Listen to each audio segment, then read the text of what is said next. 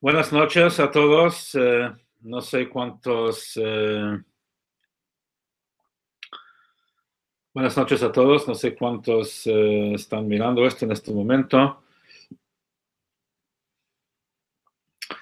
La idea es de tener un shiur todas las semanas.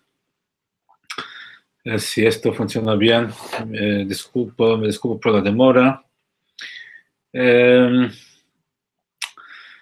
La idea de los shiur es mirar qué es lo que podemos aprender de la enseñanza de la parashá para nuestra vida personal.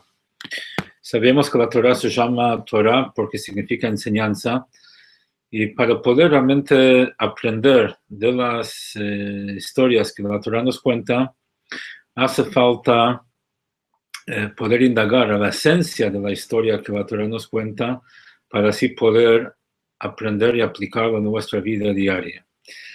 Esta semana leemos en la Torah la historia de Korach. Korach era un hombre que era muy respetado dentro del pueblo judío, y a él le molestó el hecho de que Aarón HaKohen fue nombrado para cumplir, para liderar a la tribu y para ser, digamos, el representante de todos los Kohanim, y que cumpla una función privilegiada dentro del Mishkan. Él entendió que le correspondía a él y se rebeló en contra de la autoridad de Moshe. Decía, Kol Haida Kulam Kedoshim, toda la congregación son todos sagradas, son todos sagrados, Ubetoham Hashem, Dios está entre ellos.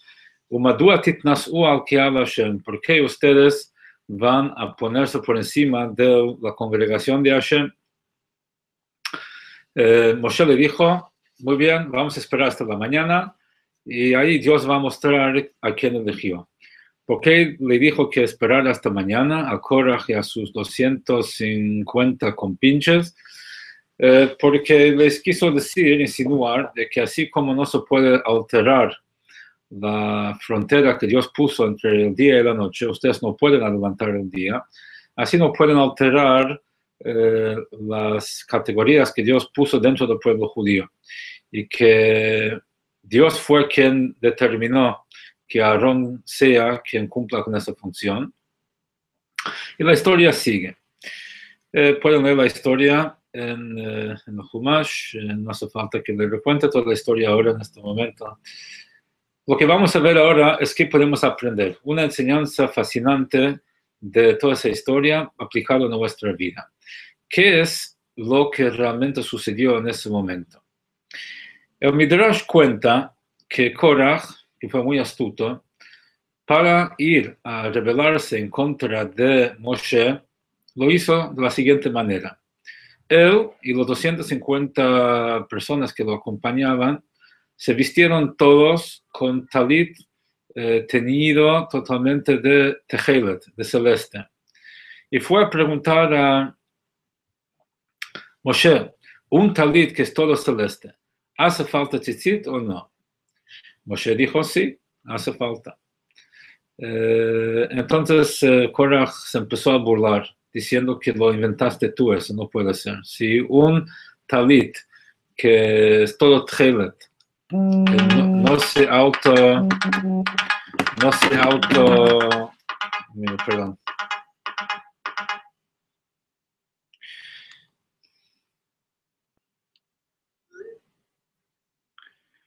Voy a apagar los teléfonos acá.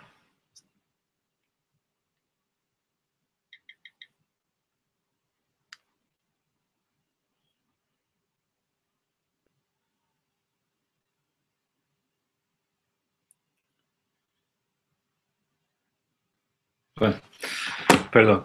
Si un talit que es todo celeste no se autoexonera, agregándole otros hilos de celeste, ¿cómo lo va a ayudar?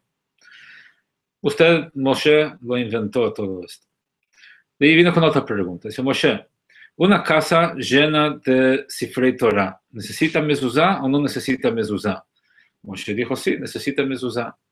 Dijo Korah, ¿cómo puede ser? Una casa que tiene un Sefer Torah, o muchos Sefer Torah, que cada Sefer Torah tiene 275 parashiot, párrafos. Y si no se exonera con 275 párrafos, ¿cómo le va a ayudar la mezuzá, que son solo 2 párrafos de los 275? Moshe, eso todo es un invento tuyo, y se empezaron a burlarse de Moshe, y así fue, digamos, la táctica de Korah.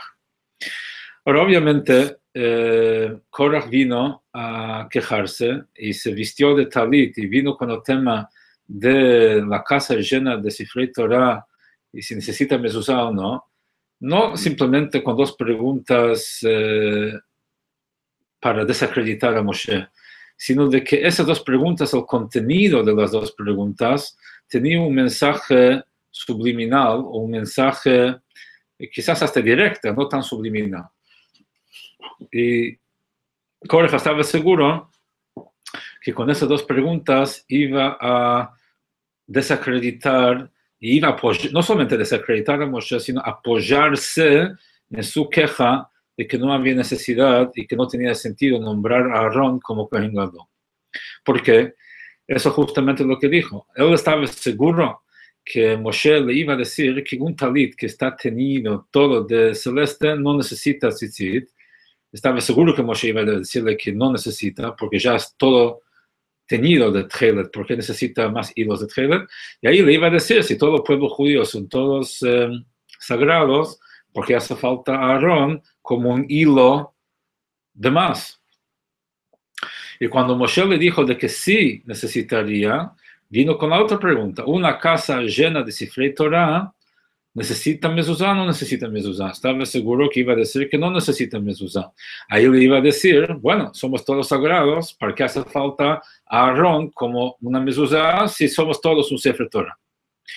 Y cuando Moshe le contestó lo que le contestó, ahí eso fue, digamos, lo que desencadenó el resto de la historia. Ahora, lo interesante es qué es lo que Korah dijo al final de toda la historia.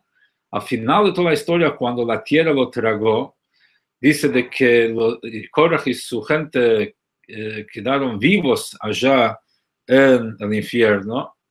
¿Qué es lo que están diciendo? Moshe emet ve Torato emet. Moshe es verdad y su Torah es verdad. Y de aquí hay algo interesante, y es, ¿por qué tenía que decir que Moshe es verdad? Si lo que él estaba discutiendo es con un tema específico de lo que hacía Moshe, lo que dijo Moshe, tenía que decir Torah Moshe emet, de que lo que Moshe nos enseñó es verdad. Porque él tenía que decir Moshe emet ve Torah emet. Vemos que de hecho lo que le molestó a Korah no fue tanto el nombramiento de Aarón, lo que le molestó a Korah fue lo que representa Moshe. O sea, Moshe es el arquetipo de algo que Korah, quien es arquetipo de lo contrario, no lo pudo soportar. O sea que hubo acá un enfrentamiento entre 2 visiones del mundo, entre 2 realidades. Korah no pudo soportar a lo que Moshe representaba. Ahora vamos a ver en qué consiste este enfrentamiento y vamos a ver algo fascinante al respecto. Moshe vino a darnos la Torah. ¿Qué es lo que es el objetivo de la Torah? El objetivo primario de la Torah es lograr una armonía y unión en el mundo. La Torah era la Shalom Ba'olam. La Torah vino a dar paz en el mundo. ¿Por qué? ¿Qué tiene que ver Torah con la paz? La Torah fue dada, ¿por qué fue dada la Torah? La Torah fue dada para unir el mundo espiritual con el mundo material. Hasta el momento de Matan Torah no hubo unión entre el mundo espiritual y el mundo material. O sea, uno que quería servir a Dios tenía que apartarse, o se apartaba del mundo material. Y uno que estaba metido en el mundo material no tenía cómo conectarse con Dios dentro del mundo material. O sea, hubo una brecha entre lo espiritual y lo material. Son Hasta este momento eran dos realidades irreconciliables. Cuando Hashem nos dio la Torah, nos dio la manera de unir al mundo espiritual con el mundo material, porque las mitzvot que hacemos son con cuestiones materiales y las transformamos en algo sagrado. Es la forma de fusionar lo espiritual con lo material. Eso es lo que fue el gran logro de Moshe. Y es eso lo que Korach no pudo soportar. Korach no pudo soportar esa armonía. Y eso es lo que, de hecho, la palabra Korach representa en su totalidad. La palabra Korach significa korja, que es, la idea es de calvicio, la idea de separar el pelo de la cabeza. Eso es korja, eso es el verbo Yikrehu korja. Lo Yikrehu korja, dice la Torah, que está prohibido que uno arranque el pelo de la cabeza en señal de duelo. Y ese verbo es la misma raíz que la palabra Korach, que es la idea de separar. También cuando la parasha empieza, dice Vayikach Korach, que Korach tomó. ¿Qué tomó Korach? El Onkelos lo traduce Vitpaleg Korach. Korach se tomó a un lado, se separó a un lado. Fue separatista, fue una persona que no buscó lograr la armonía, el equilibrio en el mundo, buscó separar. Eso es lo que representa la palabra Korach en general. Y eso fue la antítesis a Moshe. Ahora, lo interesante es de que la palabra Korach tiene 3 letras, Kuf, Resh y Het, y cada una de esas 3 letras representa uno de los elementos de su oposición. Su oposición contra Aarón, su pregunta sobre el talit que es todo celeste, ¿por qué necesita tzitzit o si necesitaba tzitzit?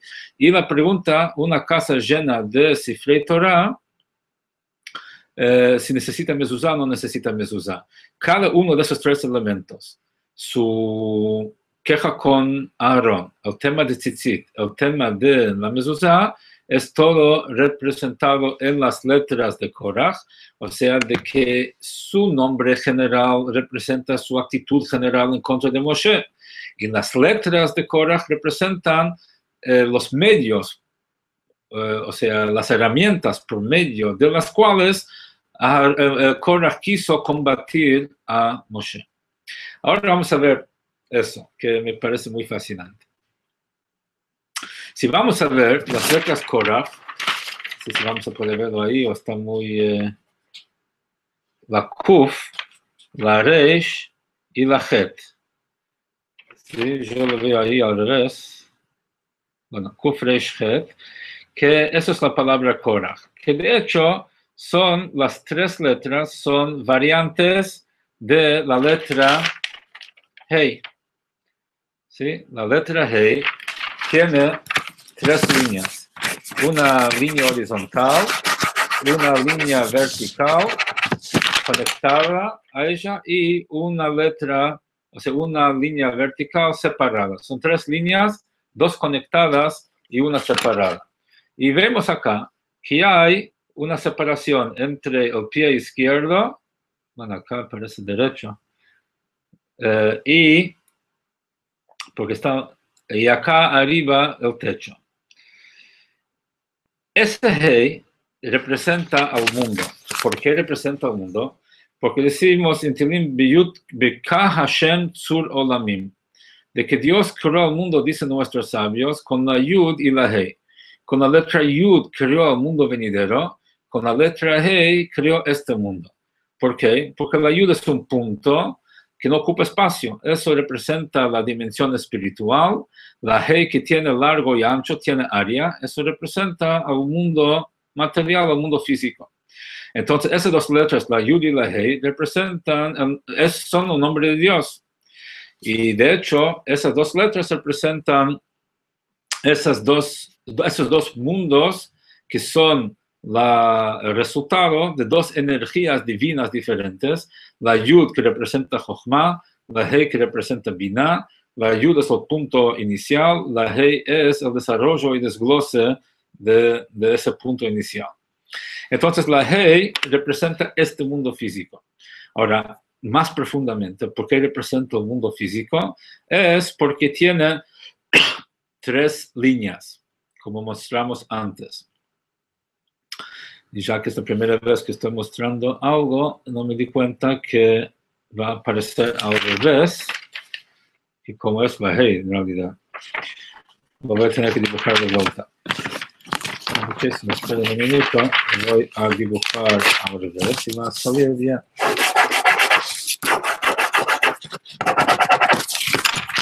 Bueno, ahí lo tenemos. Ahí tenemos la letra G. ¿Ok? ¿Por qué la G representa este mundo? Porque esas tres líneas representan las tres facultades de Machshavá, Dibur y Maaseh. Machshavá es pensamiento, Dibur es el habla y Maaseh es la acción. ¿Por qué representa Machshavá, Dibur y Maaseh? Machshavá es la línea de arriba, Dibur, habla, es la línea de la derecha. ¿Por qué? Porque el pensamiento y el habla fluyen uno en el otro. Uno cuando habla, la conexión entre la palabra hablada y la palabra pensada es muy fluida, generalmente. A veces gente habla sin pensar. Pero normalmente el pensamiento se expresa fluidamente a través del habla. La acción ya es otra cosa. Este pie izquierdo, separado de los otros dos, representa la acción. Porque la acción ya no es tan fluida, no es un resultado tan fluido. O sea, como decimos, entre dicho y hecho hay un trecho. Y por eso vemos de que para ser un kinyan, para que una transacción tenga una validez halágica, tiene que haber una acción de por medio. Puede ser dar una mano, puede ser una firma, puede ser una seña. Tiene que haber una acción. Porque si no hay una acción, son palabras. Pensé así, dije así, pero hasta, porque es muy fluido, o sea, cambia de acuerdo a mis pensamientos. Pero cuando hago algo, eso ya es un compromiso, eso ya es un salto que implica un compromiso más serio.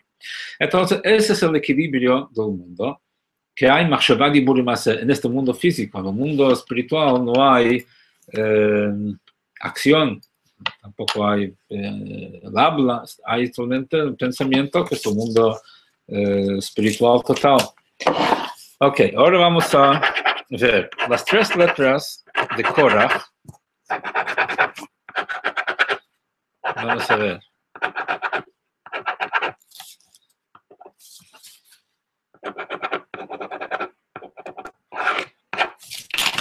Aquí tenemos las tres letras de Korach, ¿sí?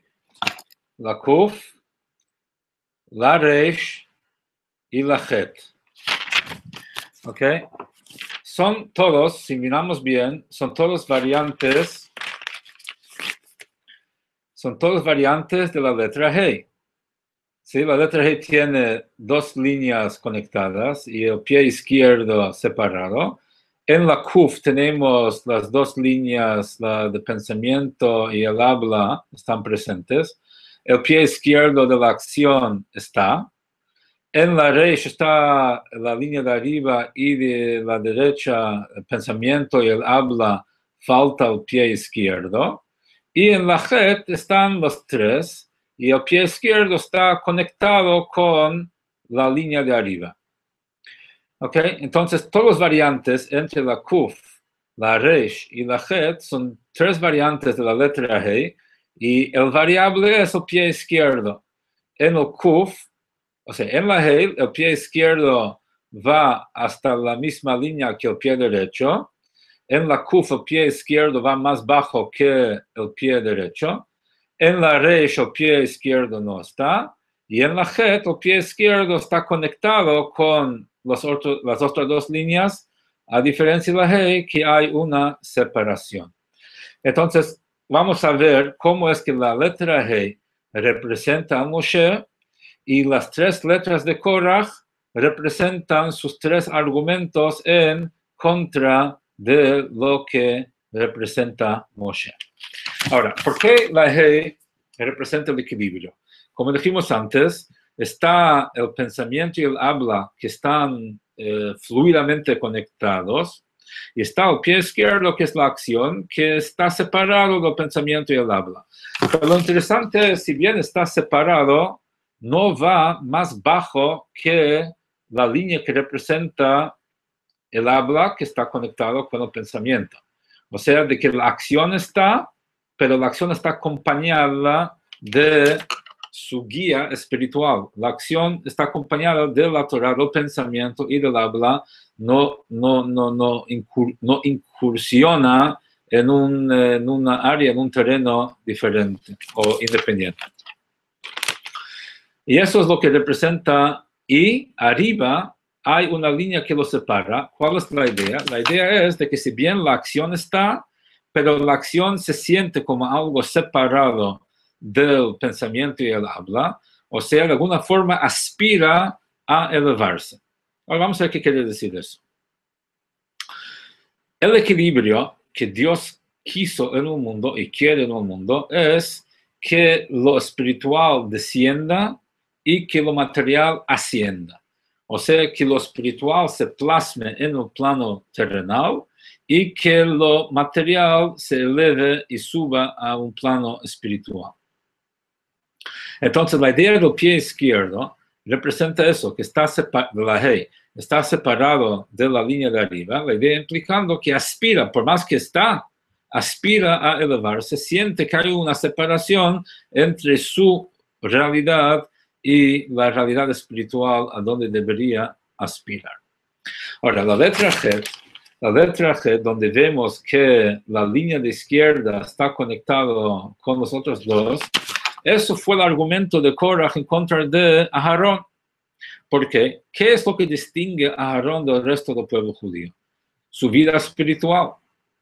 Entonces, porque Aarón estaba consagrado totalmente a la vida espiritual, para vivir toda su vida en el Mishkan, al servicio de Dios, no tenía otras tareas, ni otros compromisos, ni otras cosas.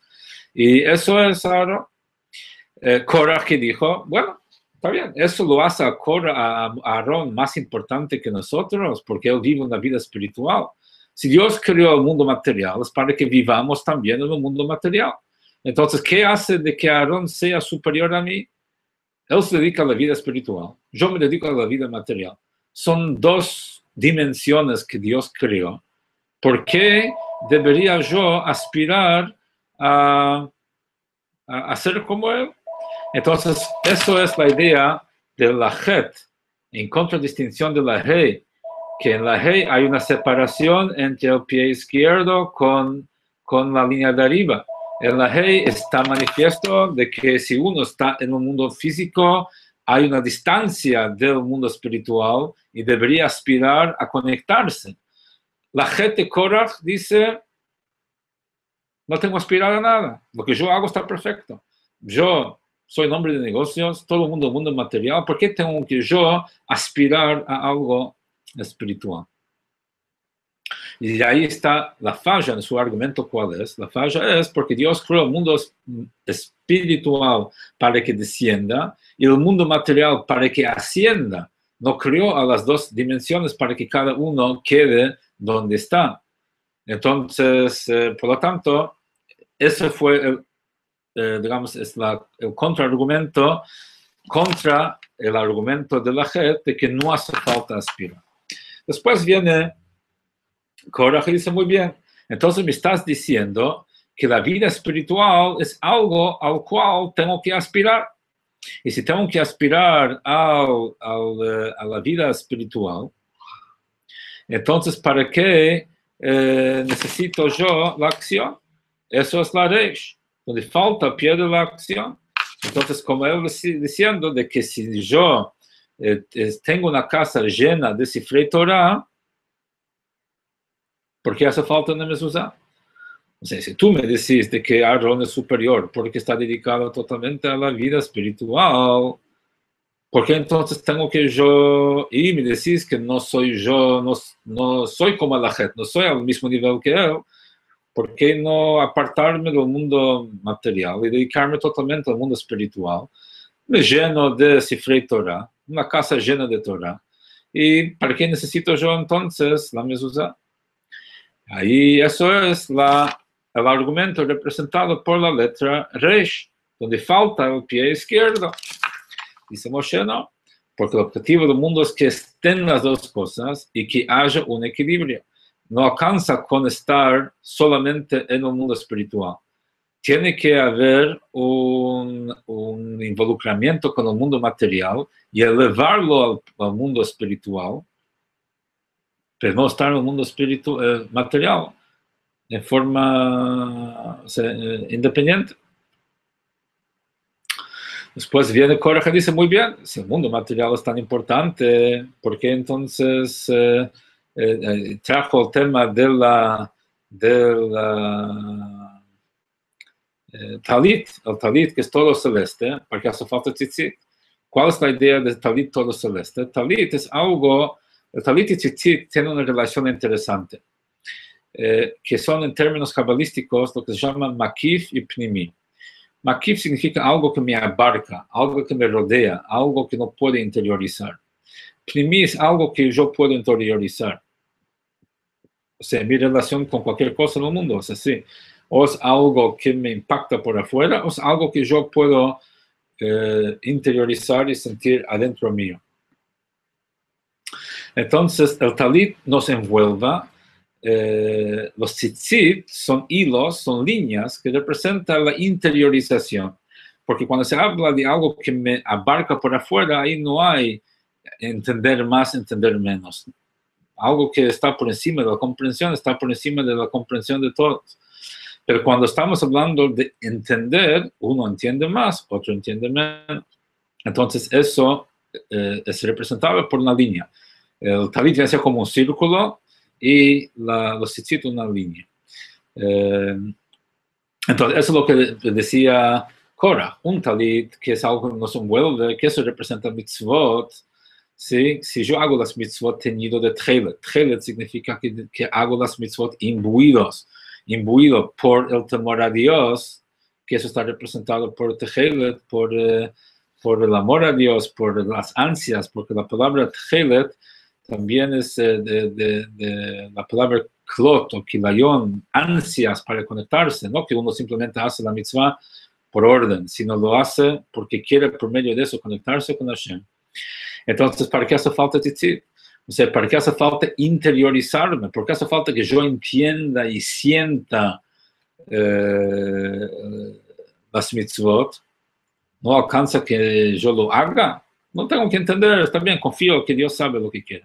¿Por qué tengo que yo interiorizarme en las cosas? Eso es lo que está representado por la kuf, donde el pie izquierdo va por debajo del pie derecho. El pie derecho representa el habla, conectado con el pensamiento, o sea, la dimensión espiritual. El pie izquierdo representa la acción. Entonces, eso es el argumento que Korach decía, está bien, entonces voy a cumplir con los preceptos, pero déjame tranquilo en cuanto a toda la dimensión espiritual, porque tengo que incursionar en el mundo espiritual, voy a cumplir con las cosas porque Dios mandó así, chao. Ahí de vuelta, Moshe le dijo que está equivocado, que un talit, que está todo lleno de tchelet, un talit, que, o sea, un comportamiento que está imbuido de inspiración o de motivación para conectarse con Dios. Necesita también la interiorización, necesita que uno entienda, que uno sienta, que eso forme parte de uno, no que lo niegue y no que lo ignore. Tiene que ser algo interiorizado. Entonces, es ahí que vemos en este tema de Korach, de que más allá de una lucha por el poder que uno puede quizás pensar al darle una lectura superficial al tema, a la historia, aquí vemos de que hubo acá una dinámica mucho más profunda.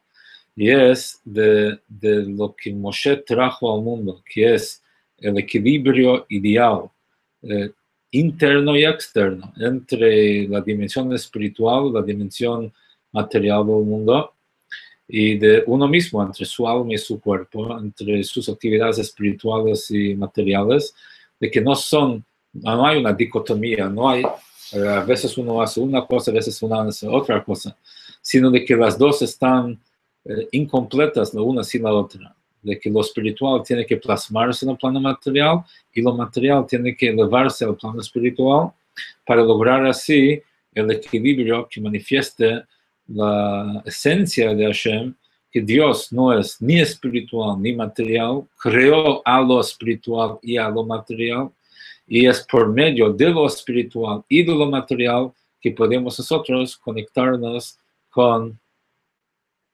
Hashem y lograr llevar al mundo al punto de equilibrio por el cual fue creado.